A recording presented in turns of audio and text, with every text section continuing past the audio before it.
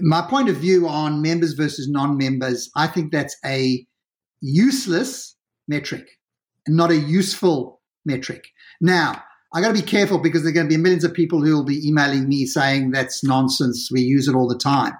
What I'm really saying, it's okay to do that, but bearing in mind exactly what, Jason, you just said. Your member behavior is a correlation. It's correlated. The high spenders are members. They join the program because they'll get all the benefits, because naturally they correlate to being high spenders.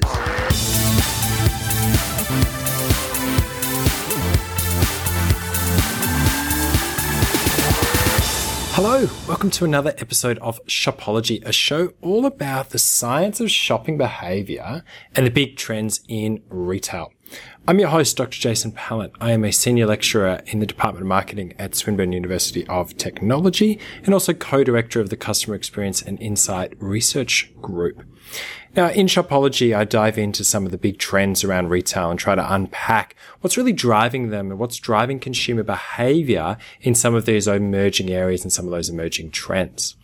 Now, over the last few months, the show has been on pause while I've been actually on parental leave. I'm really fortunate that Swinburne offers parental leave to either parent. It doesn't distinguish by gender. It's just based on whoever is the primary or secondary carer at the time. So I was really fortunate that as my wife was transitioning back to work, I got to spend 3 months as the primary carer for our daughter. So apologies that there haven't been any extra episodes, but that's where I've been keeping myself very busy doing all of those parental duties. But the show is now back, and we're back with a really interesting episode. This is an interview I did actually at the end of 2021 with Adam Posner, who is a loyalty specialist and CEO of a company called Point of Loyalty. Adam and I have interacted a few times around the loyalty space because it's a space that I have written about a few times and been somewhat, it's fair to say, critical of a lot of loyalty programs in terms of questioning what real value they bring to companies. Now, we've seen, of course, that the data that loyalty programs can bring can be highly valuable. I myself have used it. I used it as part of my PhD, that data that you can get from being able to connect and identify people through a loyalty program. But there's still a really big investment that brands have to make in a loyalty program, and they often give quite a lot of rewards and incentives for what they would call loyal customers. Now, as we get into with this chat with Adam, there's a real question there about whether that actually leads to any increase in purchasing behavior or what we might call loyalty because of this issue around self-selection. So Adam actually has some really good responses to this challenge and reasons why he still sees that loyalty programs do actually increase loyalty and therefore can be valuable. And he gets into a variety of things there around what loyalty actually means, the different kinds of loyalty, and also the different currencies that consumers are looking for from a consumer loyalty program. I think it's a really interesting chat. And so I'm happy to kick off this year for Shopology with this episode because I think it's a really good one. Now, when he talks about he's saying next year a couple of times, he's meaning 2022, which is when most of you will be listening to this. And of course, that is because we recorded this before I went on leave. And so finally able to get this episode out so we can all see it. I'm really interested to hear your thoughts. If you are part of a loyalty program, you run one as part of your job, or even just as a consumer, how do loyalty programs actually influence your behavior? Do you think they are making you more loyal to those brands, or are they just rewarding you for behaviors that you are already doing? And what type of rewards really resonate to you as a consumer? Please do reach out. I'd love to hear it. But for now, here is my chat with Adam.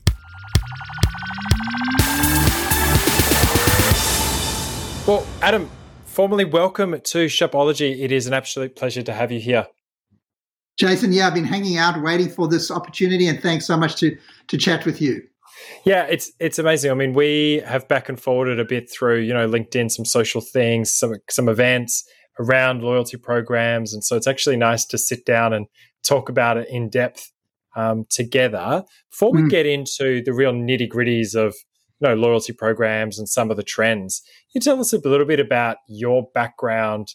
Obviously, you're the CEO of Point of Loyalty. You author the For Love or Money reports, and so you've lived this loyalty life. What attracted you to loyalty programs as a sort of career? Yeah, it's interesting because in Australia, I've been 33 years living here, originally from South Africa, and I've been a marketing guy for all those years. It started off really, my pedigree is direct marketing, and that's all with data. Let's face it, in the early days, back in the 90s, it's direct mail, obviously, but I was born into data, and that's where my love is. Whilst I'm not an absolute analytics freak, I just love data. And quite frankly, after all the years, and I've had my agency since 2007, it was originally a direct marketing company. Then I realized loyalty programs collect so much data. Oh my gosh, what a great place to throw the toys in with. And that's really why loyalty is my absolute love and passion, because the data it gains is just so beautiful, but worth so much, and really not being leveraged to its absolute potential.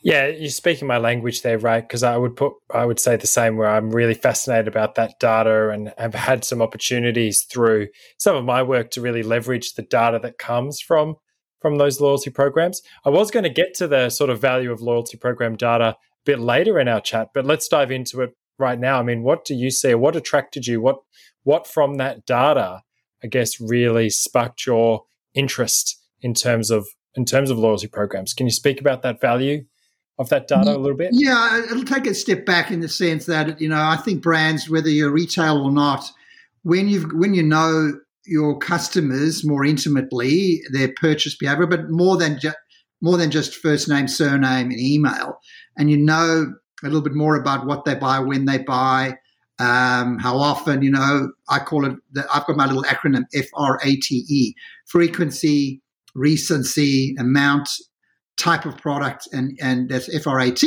and the E is the engagement metric. So some have RFM, I've extended it to FRATE a little bit more. So the point I'm making around the data is that you essentially own that data. And when I say own, it obviously belongs to your customer and they can ask to be removed. But you're more in what I call it's known data, it's controlled, and it's owned. So the asset is powerful versus, and I'm not saying that social media isn't important in your mix, but you're renting from the landlord. The social channels are the landlord. They change the algorithm. They change stuff as everyone knows, and you're renting. When you've got your own base of data, your own customers who have opted in and consented, that is, you're the landlord. I like that analogy. I mean, I teach a unit, it's called Data Empowered Marketing, and we talk about, how important data is to marketers in all kinds of factors and in all kinds of functions. And we do talk a lot about what I class as that internal data, right? So we talk about loyalty programs being that sort of internal, people might call it first party data, where, as you say, you're the landlord. I think that's really interesting timing if we look at like things around harder in terms of, third party data, cookies, all of this sort of online anonymity, the privacy sort of challenges, that having people opt in to that data through loyalty programs seems, as you say, to be a massive asset that's going to really divide who is going to be successful in the future. Yeah, look, there's an overlay, sort of like a little bit of a cloud and by cloud, I mean dark cloud in terms of raining, in terms of privacy, and people really becoming far more what I would call overtly aware of the value of their information. And there's a lot of people who talk about that. So the value exchange, and I know it's often used, is essentially, if I give you my data because I'm buying from you and I know that I'm giving it to you, please use it sensitively, with respect, and with relevance. So, it sounds beautiful in theory, but that's the essence of it. And that's why I think that data is so valuable. Yeah, I agree. My colleagues and I actually published some research recently around what we called the Consumer Retailer Data Exchange. So again, that exchange that you're talking about, and touching on this idea of the privacy personalization paradox, right? Where consumers overall want more personalized, relevant offers to them. Yeah. But at the same time, we also want to protect our privacy in some ways and forms, and so balancing that can be really challenging. It seems to me that loyalty programs can be one way to do that, because you do know what people are buying. And so therefore, I think you called it relevance, that idea of giving them actually what they're interested in and showing them that you're using that data for a valuable purpose. Correct. Adding to my life. And I keep saying I'm the customer, always living inside the shoes of the member, the customer, whomever they are. And it's interesting we talk it because in my For Love or Money research study, there's a question I ask around consumers around what I call the net data trust score, which is, a 0 to 10 score, asking members of programs how much they trust loyalty programs with their data. And it's a pure score, and it's negative, and it has been for a couple of years. It's getting better. But I always say to my clients and or prospects, how often do you ask your customers how much they trust you with their data? It's a very bold question. You've got to be brave because it puts it out in the open. But there it is, transparency. Yep. Yeah, and that transparency is really interesting as well, because I find that when I talk to, whether it's my students and we talk about all of this data that is being collected about them and we actually dive in to start using it, or if I'm talking sort of publicly to consumers around the roles of data and the type of data that's being collected, it seems that sometimes that awareness is not even there. Like consumers don't always necessarily know what is being collected about them and how it is being used. Yeah. And that when that is then told to them, often by other parties, right? There's a media report or there's a big data leak or something happens.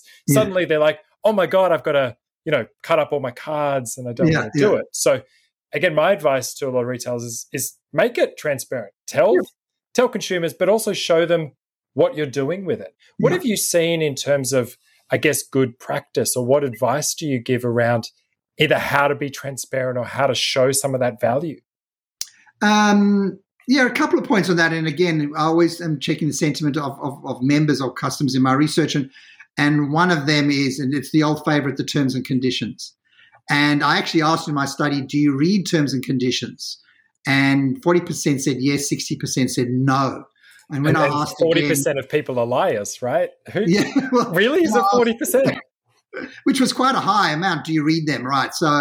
So then I thought, well, for the 60% said no, why don't you? And there again, here's the tip, which is too long, too hard, too complicated, too many weasels, as I call little this and that, little weasels. You would know what they are when I say them. Hidden stuff, just lots of words. And so I've seen some recent examples. And look, quite frankly, you got me on the hop. I haven't got them right in front of me, of loyalty programs, terms and conditions who are written in beautiful tone. So simple and even like friendly tone. And, they've changed the copy, so it's copy friendly. It's not reams of words. It's a quick FAQ, so it's a quick question and answer. So whilst there's terms always, because it's a transactional relationship here, they've simplified them and made them more easy to access and read, not hidden away. So there's the first sort of story. Clearly, when you're signing up to something, you want to get as many members to join, so you don't want to create barriers or too many friction points and read this, read that, tick this, tick that. But consent is critical. And look, I'm no legal person, so anyone reading this, do not take any legal advice from this. But, open and consent and transparency with how I'm going to use it, where's it going, how you're storing it. And in fact, sorry to keep going on this topic, but in the study, we asked members, what do you consider when providing your data? And there was 7 factors. And the number one factor 2 years in a row is security. Would you believe? I would have thought, and it's third or second is how are you going to use it? And who are you? There was brand credibility. There were 7 factors, and I haven't got them on top of my head, but the number one was security. That is really interesting. I wonder if you could point that to some really publicized sort of data breaches or failure of that security that we've seen. The Cambridge Analytica kind of thing comes to mind, where I think for a lot of consumers that brought to mind that, I actually have this lot of data that exists about me and it's maybe not secure. Something I get my students to do actually, if they're Facebook members, is to go and click those boxes where you can access everything that Facebook has about you, right? And it's every private message you've ever written, and it's every sort of website you've ever clicked onto from Facebook. And, I think, again, it's that sort of awareness of, yes, we have agreed to the terms and conditions, but as you say, most of us haven't read it, or if we have read it, we haven't understood it. So that idea of that, I really like that idea of a really simple language sort of, this is what we collect and this is why and this is how we use it. Seems a really nice solution. Yeah. You mentioned the For Love or Money report that you do, and we were talking before we started that I believe next year is the 10th year of this report, which looks at, the state of the industry, some big trends. I'm really interested in terms of over that time, or even just from the latest edition, some of the big consistent findings or big insights that you found that, about the industry or the state of loyalty from those reports. Well, I am both privileged and, I put a lot of effort, time, money, and resource into the study. So 10 years, I cannot believe actually 2013, I started with a chat with a friend of mine, Pete Noble, and how it's just blossomed from there. It is a big study next year. It is after 10 years, and I do have lots of trends and tracking. But every year it's something new I'm researching or trying to find out another insight around consumer behavior, around programs. So what have I seen that I think could just call out for the moment is there's this one key metric that I follow always is what I call activity. So every brand says I've got millions of members, and the next question we should say is, well, how active are they? Now, every brand that has a program will know what that activity rate is and will define it according to the member behavior and the category they're in. The frequency, a category that you spend every week in, like groceries, different to perhaps fashion 2 or 3 times a year kind of frequency. So active members is a key metric, and that has been trending down in my study. And I have a very generic description. I just say, you've actively presented yourself as a member to your program with a purchase at least once in a year. That's my overall general definition of activity. And that's trending down, which is sad because for me, it's like, as I keep saying, volume is for vanity, activity is for sanity. And that to me for programs just keeps engagement, they can call it whatever it is, keeps you sane as to, you might have a lot of members, but are they actively engaged in your program? So that's one trend that's dropping a bit. And I've got a whole range of hypotheses as to why, but we could talk about that a little bit more in a moment. I'm seeing some trends it's also a part of what I see next year, and it's become massive this year, is card linking. So you would be familiar with that, which is linking your payment card into your program membership, and you just tap pay and get rewards. It's all instant. It's seamless. You are handing over your cards, and there's certain populations that may not do that, but certainly it's becoming more mainstream. And my report shows I think a 400% increase in members engaging in programs through card linking, if I got the stats correct. So that's another trend, and that'll continue next year. All the new cashback programs are all part of that sort of linking in your payment and giving away that piece of information to get the cashback, yeah? So those are two so far. Yeah, there's some big trends. You mentioned there sort of active participation declining, at least in your study.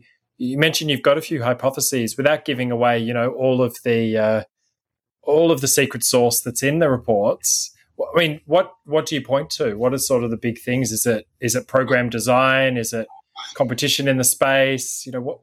What's your big sort of takeaways? Everything you just said, plus more. So absolutely, there's no one single bullet here, nugget.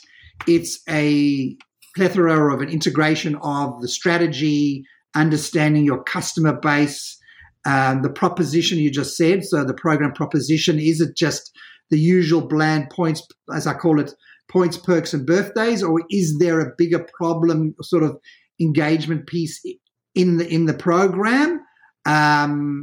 And that's a big piece of what I do, what I call, taking loyalty programs out of the sea of sameness. Because if it's just points, perks, and birthdays all the time, what else? Because everyone's giving those away and doing that.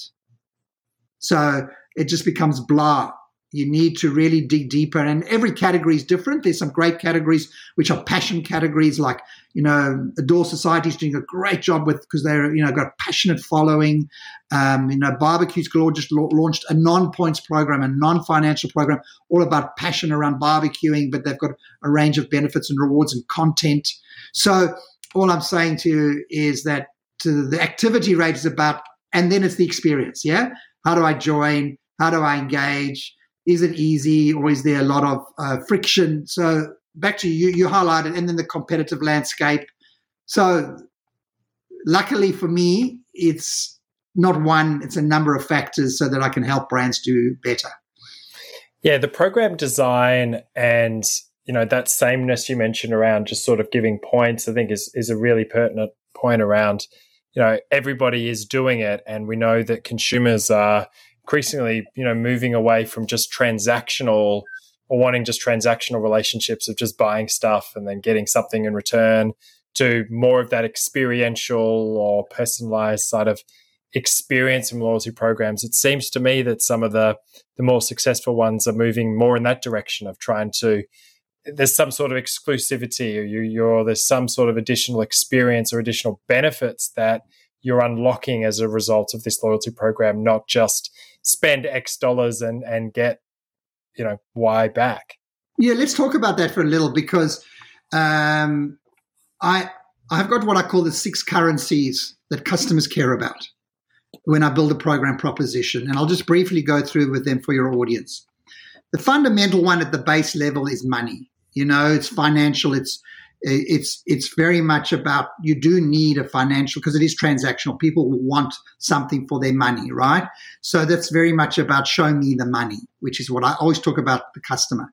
The next layer is what I call memory, which is about experiences. So how do you in your program do what I call add moments of magic, or, some joy? And there's a word I've got called joyalty, which is how do you add some more moments of magic into the experience, whether it's through rewards that are experiences, or that's that surprise and delight, or, but it's more than money, essentially is memory.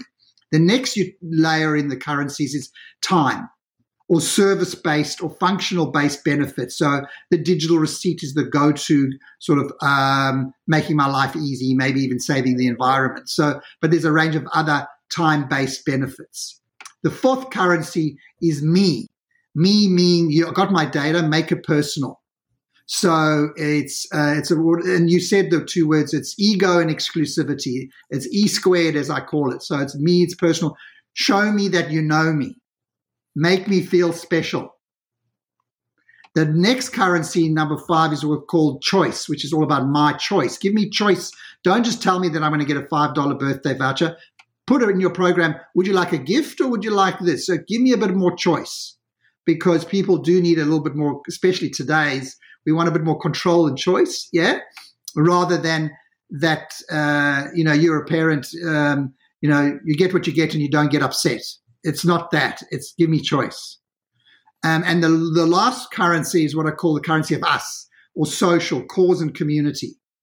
So connect me with like-minded people, or a community like that Barbecues idea, Galore idea, or give to charity through, and Grilled have a great program when if you've bought burgers, you get little bottle tops and you pop them in and they give them out to charity, as do Richie's, the community supermarkets, with their $50 million plus going back to the community through their program. So money, memory, time, me and us, the 6 currencies that a program needs to look at and work out what to either blend or focus on. I really like that structure. And one of the questions I had down here to ask you is essentially just straight up, are points dead, right? Because you see articles every so often where someone proclaims something is dead. In the retail world, it's always physical stores are dead, and then they're not dead, right? Yeah. So interesting, without wanting to presume your answer, but it sort of sounds like the points can still be relevant, but as a part of a program, not the entire program. Absolutely, they're still relevant. There's no question. And you can be a bit more creative. So, but a point is a mechanism that is a currency, yeah? So you're hiding your financial through points. That's what essentially it is. Plus it gives people more opportunity to build an economy, so you get points for surveys and referrals, so you can build an economy through interactions, not transactions. Yeah? So that's why points are still so powerful. But maybe being more creative around, you don't have to call them points these days. You can be coins or carrots or coupons or stars. So you add that to the essence of your program. So yes, it is still a currency, but it's not just a point. Yeah, it's interesting. I think about some of the loyalty programs that I'm part of, and that carrot idea. I'm definitely earning carrots through one of them. Definitely earning sort of credits through another. Yeah. It's different sort of ways, but they can then be used for different things. That choice idea you mentioned, I think is really interesting as well. Like I'm a bit of a gamer when I can be, or I was before the kids, right? And so with Microsoft and with the Xbox, I earn points for playing and doing different things and being a subscriber, but then I can choose, do I want that to auto roll over to be a discount on my subscription?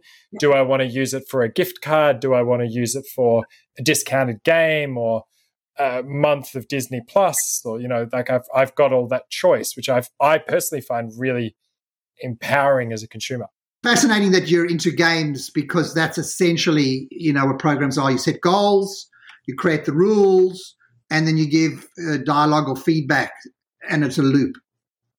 Yeah, that idea of gaming and gamification, I think, is really interesting. I was actually going to bring it up when you mentioned earlier about, sort of the program design, where I think, like any sort of trends, people can jump on it without fully understanding what it means or getting into it, right? Because I think a lot of companies and then as a flow through to loyalty programs sort of thought gamifying it means, little stickers pop up and something happens and you just get a little badge for nothing.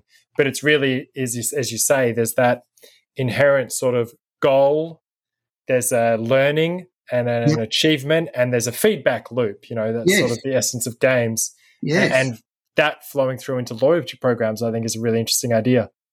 Totally. And, well-structured loyalty programs with that are very powerful for engagement, and like you just said. So you'd make a great loyalty program consultant because you love games and you'll build everything around that psychology and that structure. Yeah, games, data, and psychology. It sounds like you and I have got some overflows there in terms of those interests. But I'm interested. So I want to ask you a really big question here, which I think flows on from what we've been talking about, and is that everything you've talking about, like this, loyalty programs are challenging, right? To build and maintain, and to it takes a lot of investment to actually do it. And I think the big question that can often be asked there is that investment worth it? We talked about the value of the data. I think definitely on that side, we're not going to get any disagreements that data is a valuable asset and resource. I think what can be questioned sometimes is what impact loyalty programs actually have on customer loyalty, right? So does being a member of a loyalty program actually increase my loyalty or make me spend more frequently with a brand, right? And so the context to this is one of my sort of first exposures into this loyalty program space was as a PhD student, actually. And I was asked to review and critique a new academic study that had sort of just been released in one of the top journals. And what they had done was looked at loyalty programs and do they actually lead to loyalty under the lens of what they at the time called this self-selection effect, right? So this is the idea that in a loyalty program setting, if I am just comparing members with non-members, right, and how much they spend, it's going to look like members spend a lot more than non-members, right? But the issue there is that people who were already loyal or who were already spending more with a brand are more likely to choose to join the loyalty program. So it can be harder to unpack, am I spending more because I'm a member of the loyalty program, or am I a loyalty program member because I spend more? So I'm interested in your thoughts on this dynamic of, this self-selection and what actual impact loyalty programs do have. Wow. Okay. First of all, everything you said is very, very interesting, and let's just dig into one or two of those. My point of view on members versus non-members, I think that's a useless metric and not a useful metric. Now, I got to be careful because there are going to be millions of people who will be emailing me saying that's nonsense. We use it all the time. What I'm really saying, it's okay to do that, but bearing in mind exactly what, Jason, you just said. Your member behavior is a correlation. It's correlated. The high spenders are members. They join the program because they'll get all the benefits, because naturally they correlate to being high spenders, right? And so measuring members versus non-members is okay, and I'll qualify my useless back to it's okay, but it's not a useful metric. What you should be measuring is the causation, which is the incremental increase in members who spend that little bit more because of the program, which you can measure, and that one more time because of the program, which you can measure off a base level. So everything that you've said is fascinating, and it's the correlation versus causation, and is another way of framing back to the way you expressed it, and this members versus non-members. So that hopefully has given you a point of view of what I think around that metric, and that. Yes, I do get, well, why should we have a loyalty program and reward people who spend with us anyway? Okay, so let's go down that thought for a moment. There's 4 revenues that a program can have an impact on. Number one is what I call retained revenue. So you will have customers who are spending with you anyway, either through convenience or otherwise because they just love you. They will spend with you anyway, and you're rewarding them to retain them. So retained revenue is worth investing in. The next revenue is what I call growth revenue. So this is the revenue when you're driving those incremental behaviors, spend more often. The other revenue that you don't realize comes from programs is referral revenue. So if you're doing a great job within your program and you're driving through mechanisms like incentives to refer, you get new customers that are referred. Referral revenue is a very low-cost revenue. It's low or no cost because you've done a great job. You've surprised and delighted, and I've walked in, I've told everyone about this amazing program, and guess what? They all join, and that's a referral. And the fourth revenue is renewed revenue. So those win-backs, lapsed, or inactives that a lot of brands do great jobs with, and, where have you been, especially retail, we miss you kind of campaign orientation. But they've looked at their data set, seen that people in the last who used to shop regularly in 12 months have not shopped for 12 months, and they go back to them and they get them back, and it's renewed revenue. So 4 revenues, and I'm not talking about cost at this stage, because loyalty programs, are they worthwhile? Great question. And it's all about the financial model. And talking about financial models, if I can, I think that in 2022, loyalty programs really need to look at the fitness of their financial models. And I've been doing a lot of work in that space, and it might be a little bit dry, but boy, does it make a difference if you get your financial model right.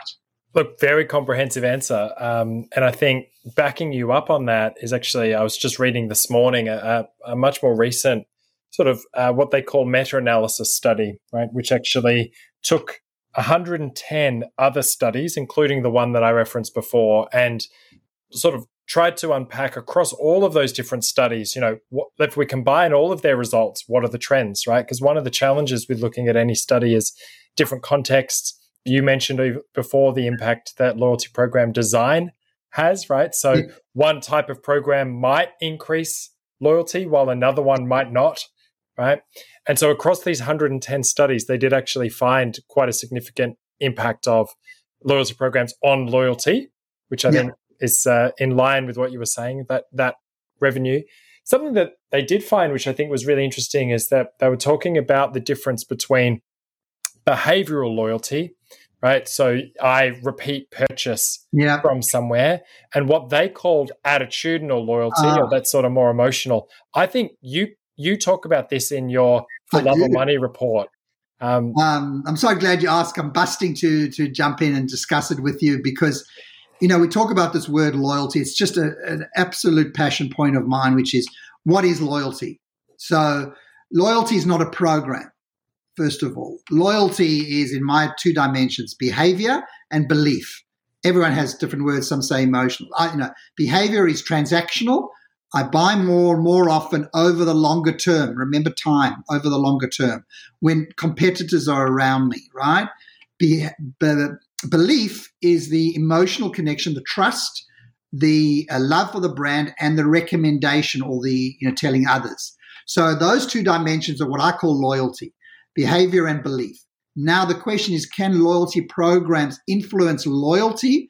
Absolutely, behavior. And I believe also belief, which is that, you make those magic moments, you tell people, you deliver them, they tell others, which is recommendation and referral. So I'm glad you brought that up, because loyalty programs can influence those, but they're not the only mechanism to do that. They often get asked, sorry to keep going on this, but do we really need a loyalty program? And I ask that same question. Do you really need one? Why? And clarity on why is absolutely, from there on, you can build a great program. But to your point, the loyalty is a great concept, yet most people think of it as transactional. It strikes me then that this goes back to some of that design of the program you're talking about before, where I could see that, you mentioned the points still being relevant, of that rewarding that transactional behavior is necessary for that behavioral loyalty. Like, if I'm not getting anything for it, why would I come back? Versus some of those other, did you say currencies? I think you called them, the six currencies where customers care about. Yep. Yeah. So some of that around the me and the us, and some of that personalization, that knowing me, would be where some of that belief, what you call belief loyalty. Yeah, because you start getting stuff that's personal and relevant, and it's ego and exclusivity, and I feel special. So do you hear me? I feel special. So feel is emotional. I get recognized. I get a surprise. We know the airlines have been doing this for years with their tiered status and how special you feel in certain parts, although you've earned it. My point is, you're right. It's that emotional. Got to put into your program pieces of the puzzle that actually push and create emotional connection. I like that answer. I like as well that earlier you were mentioning about, not that member v non-member is necessarily useless, but not at the same time not being overly useful, and rather looking for that sort of what I would call in the research terms that pre-post difference. Yes. So before joining, after joining, what are the changes you can observe in that person's behavior? And we also talk about difference in difference, meaning, things could change over time because of what the brand itself is doing. And so actually comparing that to changes in non-members, right? Who are people spending more because our products got better, or are people spending more because the loyalty program itself has done something? And that can be. And therein lies the beautiful challenge that we have, which is the program is it's not sitting in a vacuum. It's not an isolated benefit. It's the brand, it's the experience, it's the service you get, it's the pricing, it's the product, it's, all of the, what I call be brilliant at the basics. And then a program augments it. So you're spot on when you said, all of those other elements that sometimes that influence loyalty. Yeah, absolutely. Retail, and not even just retail, but we need to think of it as I talk about, the holistic customer experience, right? So the customer doesn't necessarily see or care that this is a loyalty program campaign and this is just a general campaign, or this is, they just experience what they experience with that brand name or label on it. Right. And so thinking about how all of those things interplay and connect. And I liked your point about the loyalty program being just one part. Get the basics right first, because that's a lot of our research. When we talk to customers, we ask them, what makes an exceptional experience? Tell us about an exceptional experience you've had and what made it. And the vast majority of it is sort of basic stuff. Like I walked in there, the product was on the shelf, it was the right price, and I could get out quickly. So it's like, if those things are not there, a loyalty program is not going to save you. It's about having those fundamentals. And then I think you used the word augment of building upon with the loyalty program. Yeah. Absolutely. In fact, just a case in point here. I bought a new wetsuit because I love swimming out in the bay in Melbourne, and it's quite cold. And the experience I had was phenomenal. I mean, the guy showed me how to put it on so I never tear it. He gave me white gloves. So within the package, he showed me some tips and tricks so that I don't get the chafing on the neck and stuff that I would if I just got it. And I would have blamed the brand if I would say, oh, this is a crap wetsuit. Sorry, this is a bad wetsuit because I'm getting, it didn't fit properly. But he showed me everything. And I walked out and I thought, oh my gosh. And here I am telling you, and the brand's Orca. So I've just told you and your audience the great experience I've had, and everything they did. And that's that currency you were talking about before of the me, or yes. you in this case. Yeah. I mean, we've talked about some fascinating topics. I think we could go on any of these for much longer extended period of time, really delving into the weeds around loyalty programs and program design. I'm interested, before we wrap up, around some of what you see as the future trends around loyalty. What do you see on the horizon? I was reading recently, for example, around this idea of NFTs and tokenized loyalty. Yes. But I know as well that, you've got some sort of ideas about what might be on the horizon. What can you share with us as predictions for the loyalty space? So during the year, every year, obviously I read a lot and I implement programs and always researching and all that. So I keep a little collection of all the things that I think will become, either trends or, build upon themselves every year. And I've got, for 2022, I'm going to release a free report called The Renaissance Year of Loyalty Programs with 35 I've got 35 ideas, insights, points of view, perspectives, and predictions. So some of them are predictions. And I think what you just highlighted there was cryptocurrency and NFTs, which everyone will understand as non-fungible tokens, or if they don't, they can look them up. There's a lot that's been speaking around those digital currencies. And there's a number of examples of brands who are releasing these, unique digital currencies. Clinique, McDonald's, Nike, Sunny Skin, Jimmy Choo, Penfolds. I've been researching. They've all got some sort of a NFT to add more engagement with their customers or members, some of them within programs, some not. MasterCard is now created a partnership with Bakkt to offer cryptocurrency with as a payment mechanism, and Starbucks have now offered that. So there's examples now happening in a whole different landscape of digital currencies that are either within programs or being used by brands. Yeah, one thing I found fascinating, and that I'm interested to hear any of your other predictions or topics you'd be willing to share as well, but this idea of, I've been sort of diving down the rabbit hole of the NFT space a little bit as well, but this idea in the loyalty space of it almost then becoming something that could be tradable, right? So in a traditional loyalty program, it's my status, right? I've earned the points or whatever it is. I have those benefits. And now some programs will let you trade, points with others, but not necessarily that status. And I was reading something about this idea of tokenized loyalty then, because it's linking to those NFTs, those tokens, being something that you could then almost sell. Like I have these token rewards or this level of loyalty status at this brand, who wants it? Make an offer. I was like, that's a very interesting sort of different take on loyalty. I'm going to book a time with you this time next year. And I'd love us to see what happened in the year 2022. I love your concept and your idea, and not only your concept, but your framing of it. But I'd be fascinated to see exactly how that gets executed, like you just explained, because it absolutely is a trade. It is trading, and because by definition everyone is unique. That's the value. And maybe I'm talking a lot because I've been playing in the space a bit, and I'm just fascinated by it.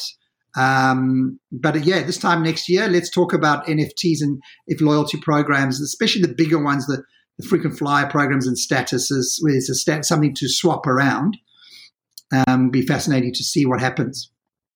Oh, Adam, that sounds fantastic. Let's book this in. This could become a yearly chat, I think, about how loyalty evolves, whether that be in the digital crypto NFT space or just generally, because there always is so many different things that happen in this space, which is why I'm sure it keeps you busy throughout the year, right? Look, we've covered some really fascinating topics. Is there anything else, any other predictions, any other kind of things on the horizon you want to talk about, or even plug any upcoming reports or events or anything that we should keep an eye out for? Oh, well, first of all, Jason, this has been an amazing conversation, and just hearing some of your points of view and your academia, and not only that, your experience around your research and various other aspects. I love the difference versus the difference. I haven't heard of that before, and I've learned something new today, so thank you. From my point of view, For Love or Money 2022 will be out next year. I only start researching it in 2022. It's a big study, so that'll be something I'm looking forward to. And then this 35 Ideas or Renaissance is a report that I'll make available for all your listeners or everyone else. It's free. It's, as I say, my points of view and my passion points. But finally, what else do I see next year? If I can put it around simply, as I said earlier on, I think there'll be a lot of reviews and revitalizations of programs. People will have some breathing space. They'll refresh them. They'll look for ways to take them out of the sea of sameness, whether it's the proposition, the experience, the technology, but programs will be revitalized, no doubt, in my mind. Financial fitness will be critical in 2022 for programs. Technology and card linking will carry on. The experience will, the actual member experience will continuously be refined, and removing those friction elements through new tech or just brands just taking away unnecessary steps. The use of bots on some sites I've seen for loyalty programs, making it, if I forget my membership, it's just a plug in your email and here's your membership number. It removes queries from the call centers. Of seeing that happening. So streamlining and more productive use of tech to help programs. And personalization, the old big P that everyone continue. I don't think that's a trend I don't think that's new. That's going to just continue getting better and better and better in 2022. So, wow, Jason, thank you so much. Thank you. Thank you for sharing some of those insights and giving us a bit of some of those predictions for the next year. It does sound like, as you say, we need to catch up in a year's time, and we'll hold you to account on some of those predictions. And we'll see if this tokenized loyalty idea does actually come to pass. I think it's one of those interesting spaces where it's easy to talk about, but seems quite hard to actually do. True. Let's see. So, look, thank you so much. As a final thing, where can listeners find more about you, find out more about, or find the For Love or Money report? Where can they find your predictions? Give us the plugs. It's all sitting on my relatively simple website, thepointofloyalty.com.au. So it's all one word, The Point of Loyalty. Downloadable. The research has a free executive summary that you can download for free. If you want to buy the full report, it's available for purchase. Everything's there. And LinkedIn is where I most probably live and breathe most days, posting, writing blogs, commenting. Those are my two places, or drop me a note and let's have a chat. Loyalty is the place to be. Amazing. Thank you so much, Adam, and we'll look forward to catching up, throughout the year on LinkedIn, and hopefully at some in-person events, and if not, back here in a year's time to check out those predictions. Thanks again. Thanks, Jason. Have a happy loyalty year. Well, thank you for joining me for this episode of Shopology. I'd love for you to rate and subscribe to the show for future episodes and help me share some of these insights as broadly as possible. You can also follow the show on Twitter at Shopology Show, or me at Dr. J Retail, or DRJ Retail, and find me on LinkedIn at Jason Pallant. Please do reach out if you have any suggestions for the show or future topics. Cheers.